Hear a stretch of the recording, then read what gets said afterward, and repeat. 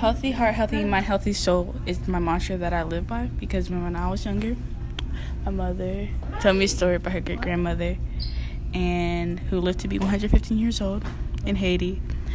She had a cocoa complexion, dark wavy long hair, and for the most part, her hair was wrapped up into braids and until it got a braid.